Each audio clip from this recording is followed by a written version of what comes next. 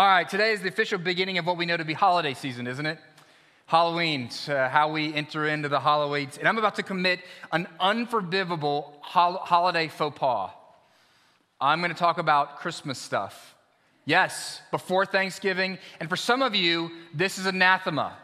No Christmas carols should be sung. No, like decorations should be brought out of the attic.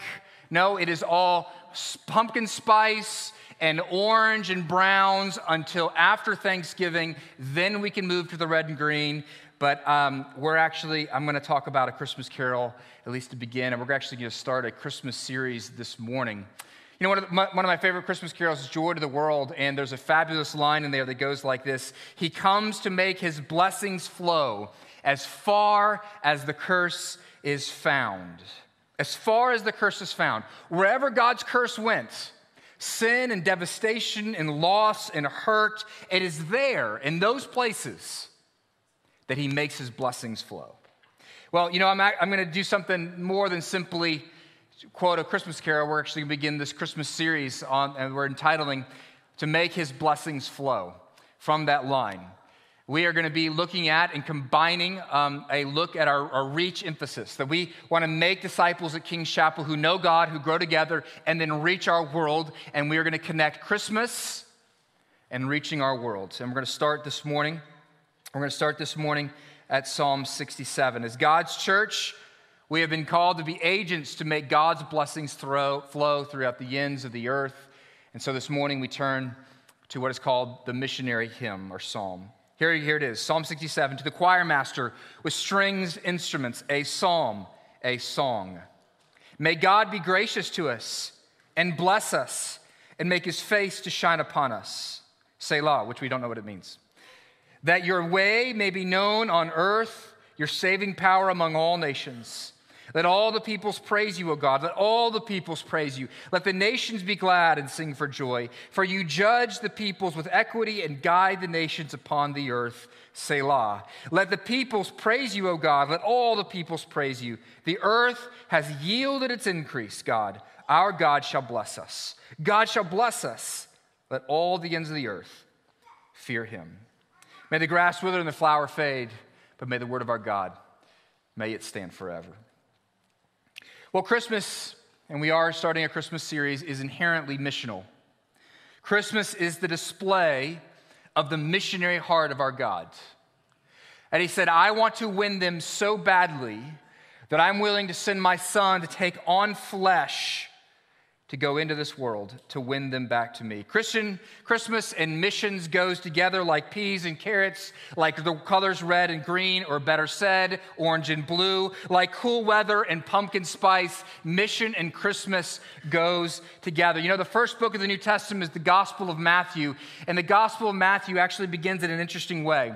It is the gospel that we most know is dedicated or directed towards Jews, towards those who are the Jewish audience. That's who the Matthew has in mind. But at the beginning of the book, the very first people who show up in the book of Matthew and worship Jesus as king are magicians from the east, Gentiles from the farthest reaches of the world. And you know, how does the Gospel of Matthew end?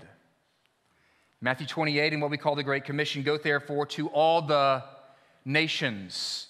Listen, if you're writing to a Jewish audience and yet you talk about Gentiles being the first to come worship God and then the call to go and reach Gentiles with the gospel of Jesus Christ, that is no accident. That means he did this on purpose. Matthew's retelling the gospel begins and ends with this in mind: the nations, the ends of the earth. Matthew begins his gospel by saying to the nations, come and see Jesus. And he ends it by telling the church, go and tell the nations about King Jesus. And you know what? I need to be reminded of this in my life, that God is about the nations. You know, in my life, I came out of college and I was for the nations. I was passionate about doing missions work. I remember when the tsunami hit Indonesia and 100,000 people died. I remember I was a financial analyst for a company my first year out of college. And I remember sitting there at my computer screen at an Excel spreadsheet on one side of the screen and then the news of what is going on in Indonesia, on Thailand on the other. And I began to simply weep. And I was like, I can't sit here anymore. I have to go. So I went overseas. And then I went to grad school, and then I got married, and then I had children, 4 of them, and then I had to try to figure out how not to be scared all the time while I led a family, and then I led a church. In other words, my 30s happened. And you know what? I fear that I have lost sight of the nations because it's so easy, right? And then I'm an American, so it's even more easy to be more concerned about our politics and our inflation and our homes and our lives. And it's so easy for us to lose sight that we have a God whose heart is for all peoples. Psalm 67 is known as the missionary psalm because it's a psalm that reflects God's heart for the nations, his longings. And I want to emphasize the all of all peoples in all nations. Some scholars today have identified that there are at least 11,000 people groups. Some actually say, by some identifications, over 16,000 different ethnic groups in the world. There are groups of people that share a common language or a common cultural characteristics.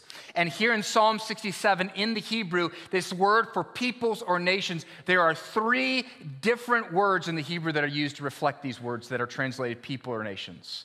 In other words, the psalmist is trying to say, however you think about peoples and races and ethnicities and cultures, those people, that's the all that I'm talking about. That's the all. God's heart is for them all. Do we have a heart for the nations?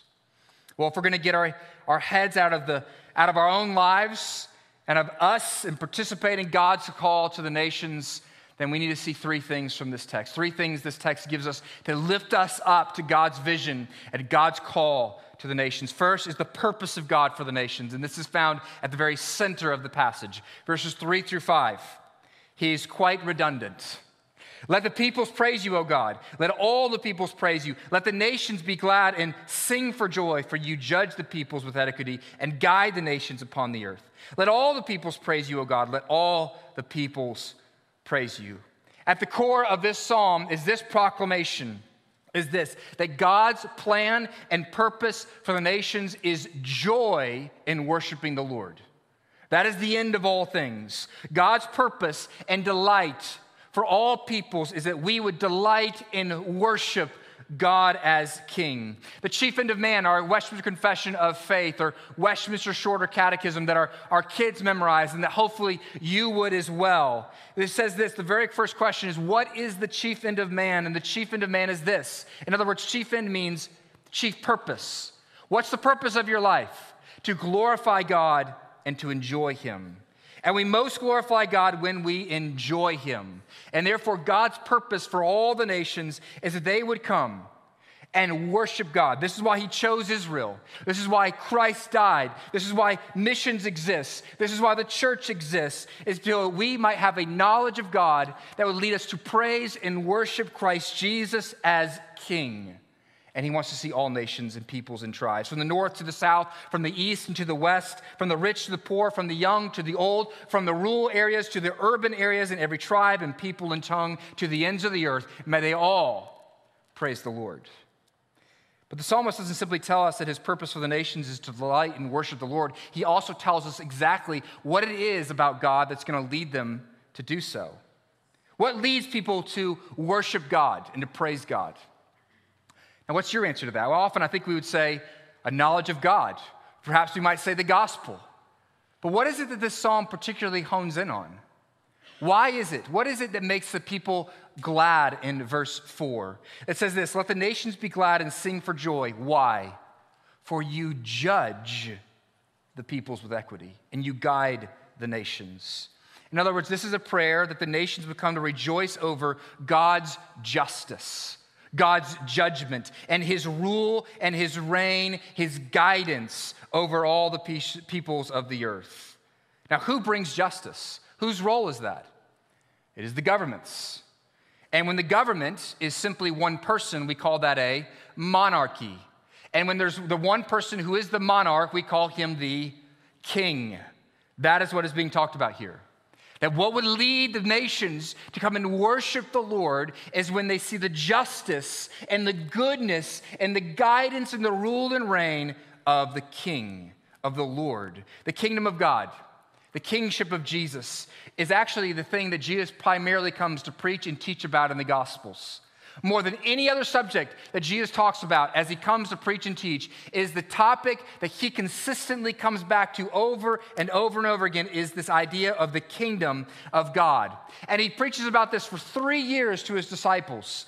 And then in Acts chapter 1, as he's just about to be ascended into heaven and leave his earthly ministry, I love this. In Acts chapter 1, verse 3, it says that he spends 40 days after the resurrection preaching about the kingdom of God.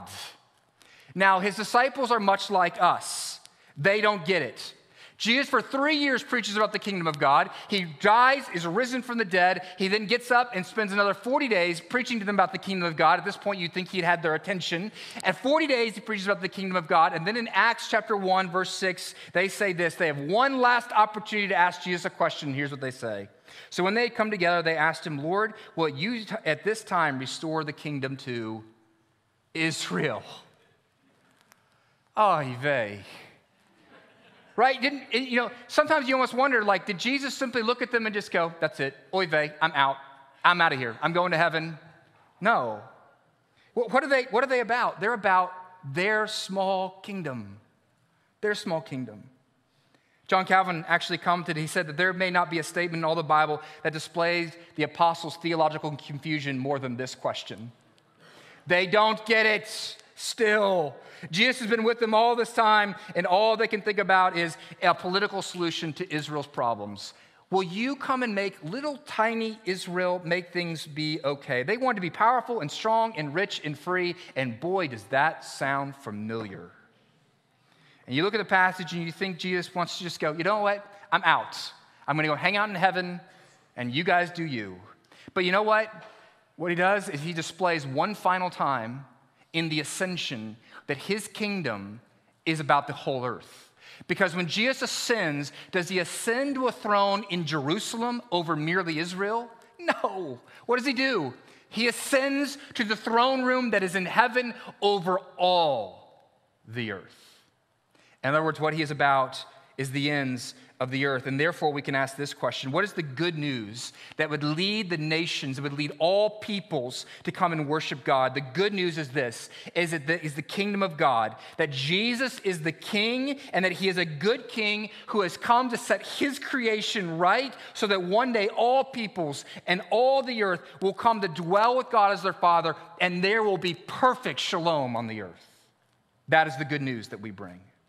It is the truth that there is a seated and enthroned King Jesus who has come and will come ultimately to restore all things. As far as the curse is found, he will make his blessings flow. And indeed, the vision we get from the very end of the Bible is exactly this. That from that throne room flows blessings that would bring healing to the nations and that will end in worship. See if you can follow along that outline. Revelation chapter 22, verses 1 through 3. Then the angel showed me the river of the water of life, bright as crystal. Where is it flowing from? The throne of God. And of the Lamb, through the middle of the street of the city, also on either side, the river of the tree of life with its 12 kinds of fruit, yielding its fruit each month. And the leaves of the tree were for the healing of the nations. No longer will anything be accursed, but the throne of God and of the Lamb will be in it, and his servants will worship him. When the king comes, healing comes in his wings. And the nations come and gather and they worship. The purpose of God for the nations, and therefore the message of the gospel is for the nations, is nothing less than this, that the king has come to restore for himself all the heavens and the earth, and so bow in joyous worship to Jesus, King of Kings and as Lord of Lords. Now, back in the day, when someone became a king and we had no telephones and no telegraphs, there wasn't, well, you didn't really have black smoke that the whole world could see, like the Vatican. There was no internet. What would you do in order to tell the world that there was a new king? They would have to send out heralds, witnesses who had seen the king enthroned. And that is exactly what Jesus says. In Acts chapter 1, it's interesting. He ascends, and then he says what? Right before he ascends, he says, you will be my witnesses. You will be my witnesses. You will be my witnesses. And what's interesting is what happens after he ascends. They sit there, and what do? They're staring into the sky. They are just, so much so that angels have to come up and go, hey, guys, run along. We have some work to be done here. And what is the work that is to be done? This is point 2. The work that is to be done is the blessing of God to the nations, and that's our role. Verse 1 of Psalm 67, may God be gracious to us and bless us and make his face to shine upon us. Selah, that your way may be known on earth, your saving power among all the nations. The main prayer that bookends this psalm from the beginning is that the psalmist prays in light of God's purposes for the nations. The psalmist knows that God's purpose is the nations would be healed and come to worship God. And so his prayer is this, that God's people would come to know God's blessings in such a way that they would then let the other nations of the world know about the blessings that are found in God. If the king wants to be known as a healer and a blessing, then the way to do that is to simply start blessing a group of people. And then as the world sees how that group of people is blessed, the nations begin to gather and see, man, living under this king is good. And this is our role. As blessed witnesses, there is a link between verses 1 and verses 2. David, the psalmist, prays, would we be blessed? And do you understand, you recognize it? There's a passage here, it's the Aaronic benediction, the benediction by Aaron. May God be gracious to us. Would he bless us? Would he give us his grace and his presence? And he asked in verse 2, so that, bless us so that the earth may know about your saving power. And other, bless us so that we might bless the nations. God's missionary method throughout redemptive history in the Bible is this, to bless a people so they would then be a means of blessing to other people. This is actually what we see for the very call of Israel. And under the Aaronic benediction, it says, I bless you and show you my face. That's what he's mixing that with a passage from Genesis chapter 12, when the whole nation of Israel begins, when God calls Father Abraham. And he says this in verses 2 of chapter 12 of Genesis, and I will make you a great nation, and I will bless you and make your name great, so that you will be a blessing. And in you all the families of the earth shall be blessed. He's mixing in this psalm that God's blessing of graciousness in Aaron's benediction with the call upon Abraham that he is being blessed in order to bless the nations. God blesses so that we might bless others. He never calls you into an intimate relationship with him without then sending you out in sacrificial service. This is the pattern of the whole Bible. Rather, God blesses you up. He fills up your tank, not simply so you can have a happy and healthy and wealthy life and simply muddle through this world and then get to heaven and have an even happier life. No, he gives you his blessing so that you might devote your life to sacrificial service on behalf of others. And here's where the danger is. Here's a warning application for you. We are prone to disconnect God's blessings in our lives from God's purposes for our lives. That if we land on when we see God's blessings is that's the ultimate end, I am simply a depository of God's blessing, and that's the end of the story, then that is a disconnection that will rot your soul. This is actually the pattern when God blesses people. Let me give you an illustration of what it might look like.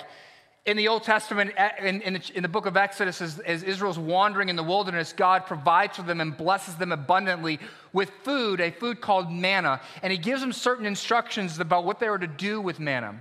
And he says, listen, get just enough manna to feed yourself and to feed your family. I've given the manna for you to feed yourself and feed your family. But if you get more than that and try to hoard it and try to keep it for yourself, what would happen to manna overnight? It would rot. It would make your home stink. It would make your home wormy. It got gross really fast. And isn't this the American church? A people who have been blessed with so much manna, and yet it is rotting at our very core and at our gut. You know, the preacher with the largest church in America right now, here are the names of his best-selling Christian books. It is your time. Activate your dreams. Become a better you today. Keys for improving your life. Your best life now. Does that sound like I bless you so that you might bless others? Or does that sound like some bastardized version of Christianity where we make it all about us? Us. We have lost our way and made God's blessings about us and not him. And the message of Christianity and the message of the Bible and even the message of the gospel is God, not us. He is the end goal in all this. That's where the nations point to at the end, and worshiping God. Ezekiel chapter 36, verse 22 and 23 says this, "Therefore say to the house of Israel, thus says the Lord, it is not for your sake, O house of Israel, that I'm about to act, but for the sake of my holy name." This is why the psalmist says in Psalm 115, "Not to us, O Lord, not to us, but glory to your name." Now maybe you're thinking, is God's motivation in blessing us in order that we might make much of him? And the answer is yes. Yes, that is why he blesses you, so that you might exalt him and worship him. And you understand, if you get this, that in and of itself is a blessing. If you hear the song of prayer in Psalm 67, it can be life-altering in a very positive way, because you can see the blessing of God is both for you, but then it doesn't end with you, but actually gives you a purpose. You see, Psalm 67 is calling us into the blessing of God's purposes, that we are to be a fount of living water in the world around us. God has given me the gospel for a reason, and that reason is so that other people around me may know King Jesus and worship him. God has given us wealth, not so that we can live happy, healthy, whole lives and in comfort until we go to heaven, but so we can take that wealth and give it to the world so that King Jesus might be proclaimed. And this is so freeing, because we live in a culture and a world in which we tell our children, stay safe, don't extend yourself, don't do much, stay secure, and it's killing our kids. It's killing our kids. It's a purposeless life that is simply us on a treadmill. And what my children need and what your children most need is not the security of a suburban home, but is the chance to die. That's what our children need. To die to themselves. That life is not about them, but life is about something better. It's about the King. And this is what your life is to be about. Extending the glorious name of Jesus to the ends of the earth. And there is a lot of places we could go. There are right now 6,000 different ethnic groups who have no access to the gospel. 6,000. Of the 11,000 to 16,000 that exist. Never heard of the saving power of Jesus. It's not that they have heard the gospel and rejected it. It's that it has never come to them. It's never come to them. And by the way, there's a whole other billion people who have very little access to the gospel. 1/2 of the peoples of the world have little to no access to the good news of Jesus Christ. And so we have a purpose. It's to extend the gospel to them. Now that feels weighty, doesn't it? That's kind of a big job. That's no small thing. And so if we're going to take on this weight, yes, you have to understand God's vision, understand God's call to be a blessing. But if you bear that weight to bring children into your home that don't necessarily have them belong to you, to send your children out to dangerous places, to send your money, to send your resources, to extend yourself beyond what feels comfortable and even what feels possible, then we need some help. We need some hope. And this is the last thing I think Psalm 67 gives us. It's the promise of God for the nations. Verse 6 says this, "The earth has yielded its increase." And then he just repeats himself 3 times. "God our God shall bless us. God shall bless us. Let all the nations of the earth fear him." 2 promises I want you to see here. First is this: you will be blessed. You will be blessed. But not prosperity gospel blessing. You will be blessed in order to bless the nations. Who is God most likely to bless? He blesses so that you might bless others. And therefore, the people who receive the blessings, all the spiritual and even material blessings of God that are best for mission, are those who have shown themselves to be faithful in mission. In the parable of the servants, of the stewards, it is those who are found to be faithful with little who are then given more. And so if you are driving a bus and that bus says, "to the nations," and that is what your life is about, on the back of that truck, that is the place that God's blessings will fill. That's what he's going to fill. And so the blessing is not a payment for service rendered. It's a power and joy for a mission to be accomplished. And in fact, in Acts chapter 1, if we were to go back there, the angels go, hey guys, he's not there anymore. He told you to go do something. The first thing he told you to do is go wait. And that's what they do. They go into Jerusalem and they wait and they pray. And a few weeks later, what happens? There's something called Pentecost, in which the Spirit of God falls with power, spiritual blessings. And immediately upon receiving those spiritual blessings, what begins to happen? The nations. That's Acts 2. Every tribe, tongues, and nations begin to hear about the gospel of Jesus Christ. That's what the gospel of Acts is about. So you have to, if you want a fresh wind of the Spirit of God, if we want to be a church that actually experiences God's fresh wind here, then we must become a people who have a longing for the King to be known and a commitment that we will be his witnesses in this place and to participate in what he is doing to the ends of the earth.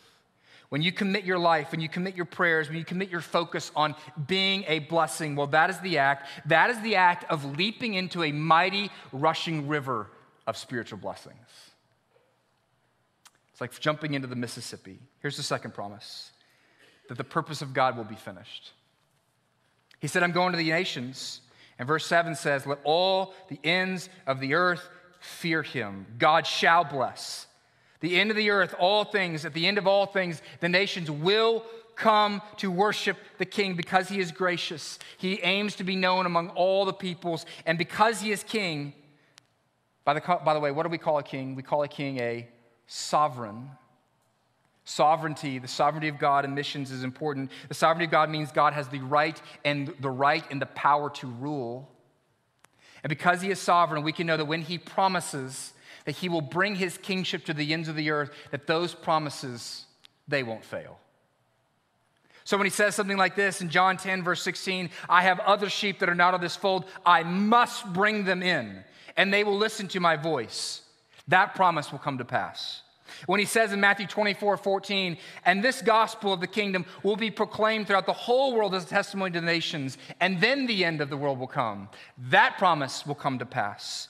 And why will his promises not fail? Now here I want to do some gospel work. Bear with me for just a few minutes. A longer conclusion this morning. Matthew chapter 16 is another great promise about God's work not failing in this world. I'm going to read a lengthy passage here, verses 13 through 21. Now, here's what it says. Now, when Jesus came into the district of Caesarea Philippi, he asked his disciples, who do people say the Son of Man is? And they say, some say John the Baptist, others say Elijah, others say Jeremiah or one of the prophets. And he said to them, but who do you say that I am? And Simon Peter replied this way, you are the Christ, the Son of the living God.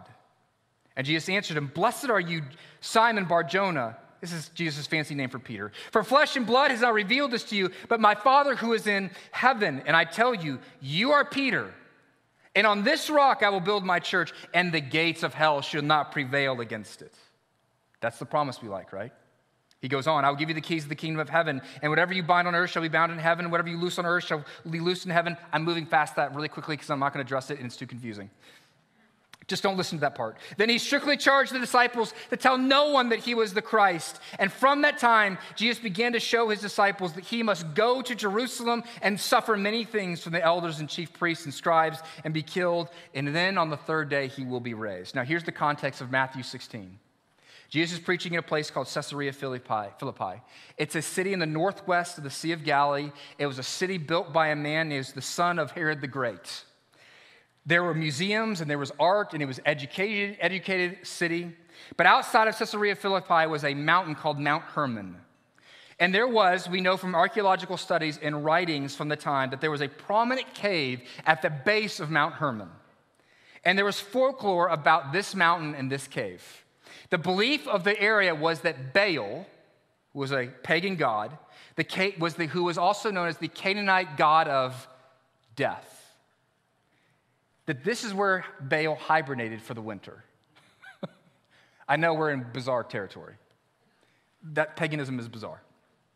But I want you to see something really quickly. Peter calls Jesus the Son of the living God. And he's doing it in the context in front of the cave of the one who is known as the God of death. And it is generally thought that by scholars that Jesus is teaching in front of this cave. And it's in front of this cave that Peter prepares Jesus, the Son of the living God, and Baal, the son of the God of death. And then Jesus turns to Peter and essentially says this, Peter, you've identified me as the Son of life. That's great. And so in light of your confession, let me identify you. Here's what you are, Peter. And he says what? You are Peter the Rock. Now, we love that nickname. Don't we all wish we were the Rock? We have an actor called The Rock, and he doesn't look like you and I do, right? He looks like a rock. He says, in Greek, he says, Peter, you are Petros. Now, we think that's pretty cool. It's a cool nickname. But we get a different understanding of the full grasp of what Jesus is saying here if we actually understand the full context. Remember, Jesus is speaking in front of something called Mount Hermon. It's a mountain. What is a mountain? It is an enormous rock. And the word in the Greek for mountain in this case is Petros with an A. And so here's what Jesus says. Here's the promise.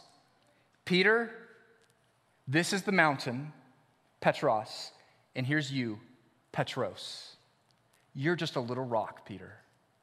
We look at that and go, man, Peter must be strong and big. This is Peter like he's coming out going, Urgh. No, Jesus is saying, no, your mission is to take the hill, and you're just a tiny little rock at the base of it. And yet it is here that Jesus says, it is upon this small stone called Peter in the church that I will overcome this massive place that has the God of death that resides at the core of it. In the face of cosmic evil, in the face of a huge rock in the wilderness, he says this, Jesus says, I'm going to build my church my small church upon you, and you will then prevail against this mountain. Now, in the short answer here, the gates of hell will be prevailed against. That's what he's saying. You, this little rock, is going to go up against this mountain, and you're going to prevail against it. Now, what is this phrase, gates of hell? Okay, what's going on there is the cave, they put a gate over the cave so that little kids don't go wandering into the God of death's house. It's a bad thing if your kids are wandering on the base of the mountain and they're hanging around the God of death, and so they put a door there. And so the image here is, hey, you're going to attack the gates of hell. We tend to think of this verse as being Satan is going to attack the church. But you know what? Gates are not offensive weapons. They're defensive. They're to keep you out. And so what Jesus is saying to Peter and to the church is this, you're going to attack the gates of hell. You little rock, you are so small, and yet you have this big job to do. But the gates of hell, they will not be able to keep you back. This one little pebble will become like something enormous, and it'll become something mighty. Now, how is that possible? How is the church going to invade death in hell itself and bring light into the darkness, into the very cave of the God of death? How is that going to happen? Verse 21, here's what Jesus said. Here's where Matthew goes. From that time, Jesus began to show his disciples that he must go to Jerusalem and he must suffer and die and then be raised up on the third day. In other words, what's the picture here? And what is the hope for a missions church? A people who have been given a task. We are one little tiny rock, and we have a mountain to climb. The mountain of death, nonetheless. And what's the answer? How? What's the hope for us? Is that we have a king who went before us, and he invaded the very realms of death himself through his cross, and he was raised again. Which means this, death and darkness are not stopping the church. So he promises all the nations of the earth will come. You will be successful. And how does he guarantee that promise? Because your king has gone before you into death itself. He has led the charge.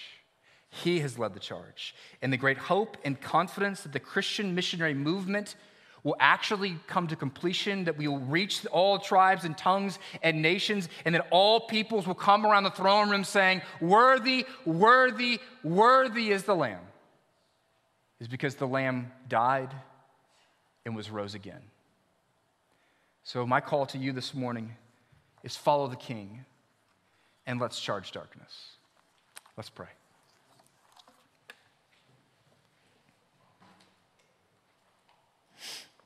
Heavenly Father, I just want to confess that there was darkness in my home yesterday. And Lord, I am overwhelmed by this call of what it would look like to be someone who actually leads a church to get more involved in missions. I can't even get through a Saturday morning without yelling at my kids. And I'm overwhelmed by the task in front of me. God, I confess it is too much for me. It is too much. But Lord, I long for my life to matter, and I long for this church to matter. And I thank you that it's a part of our story. Would you restore it again? Would you remind us again of our role in this world? And Lord, where we feel weak, and we do, we feel like a pebble in front of a mountain of death. Oh, gracious God, I pray that you would come by your Spirit and fill us up. Bless us with the very might of God so that we might reach our neighbors and reach our city, and we might send people to the ends of the earth so that we might proclaim the goodness of the King. God, would you bless us with such a sense of purpose? We pray this in Jesus' name. Amen.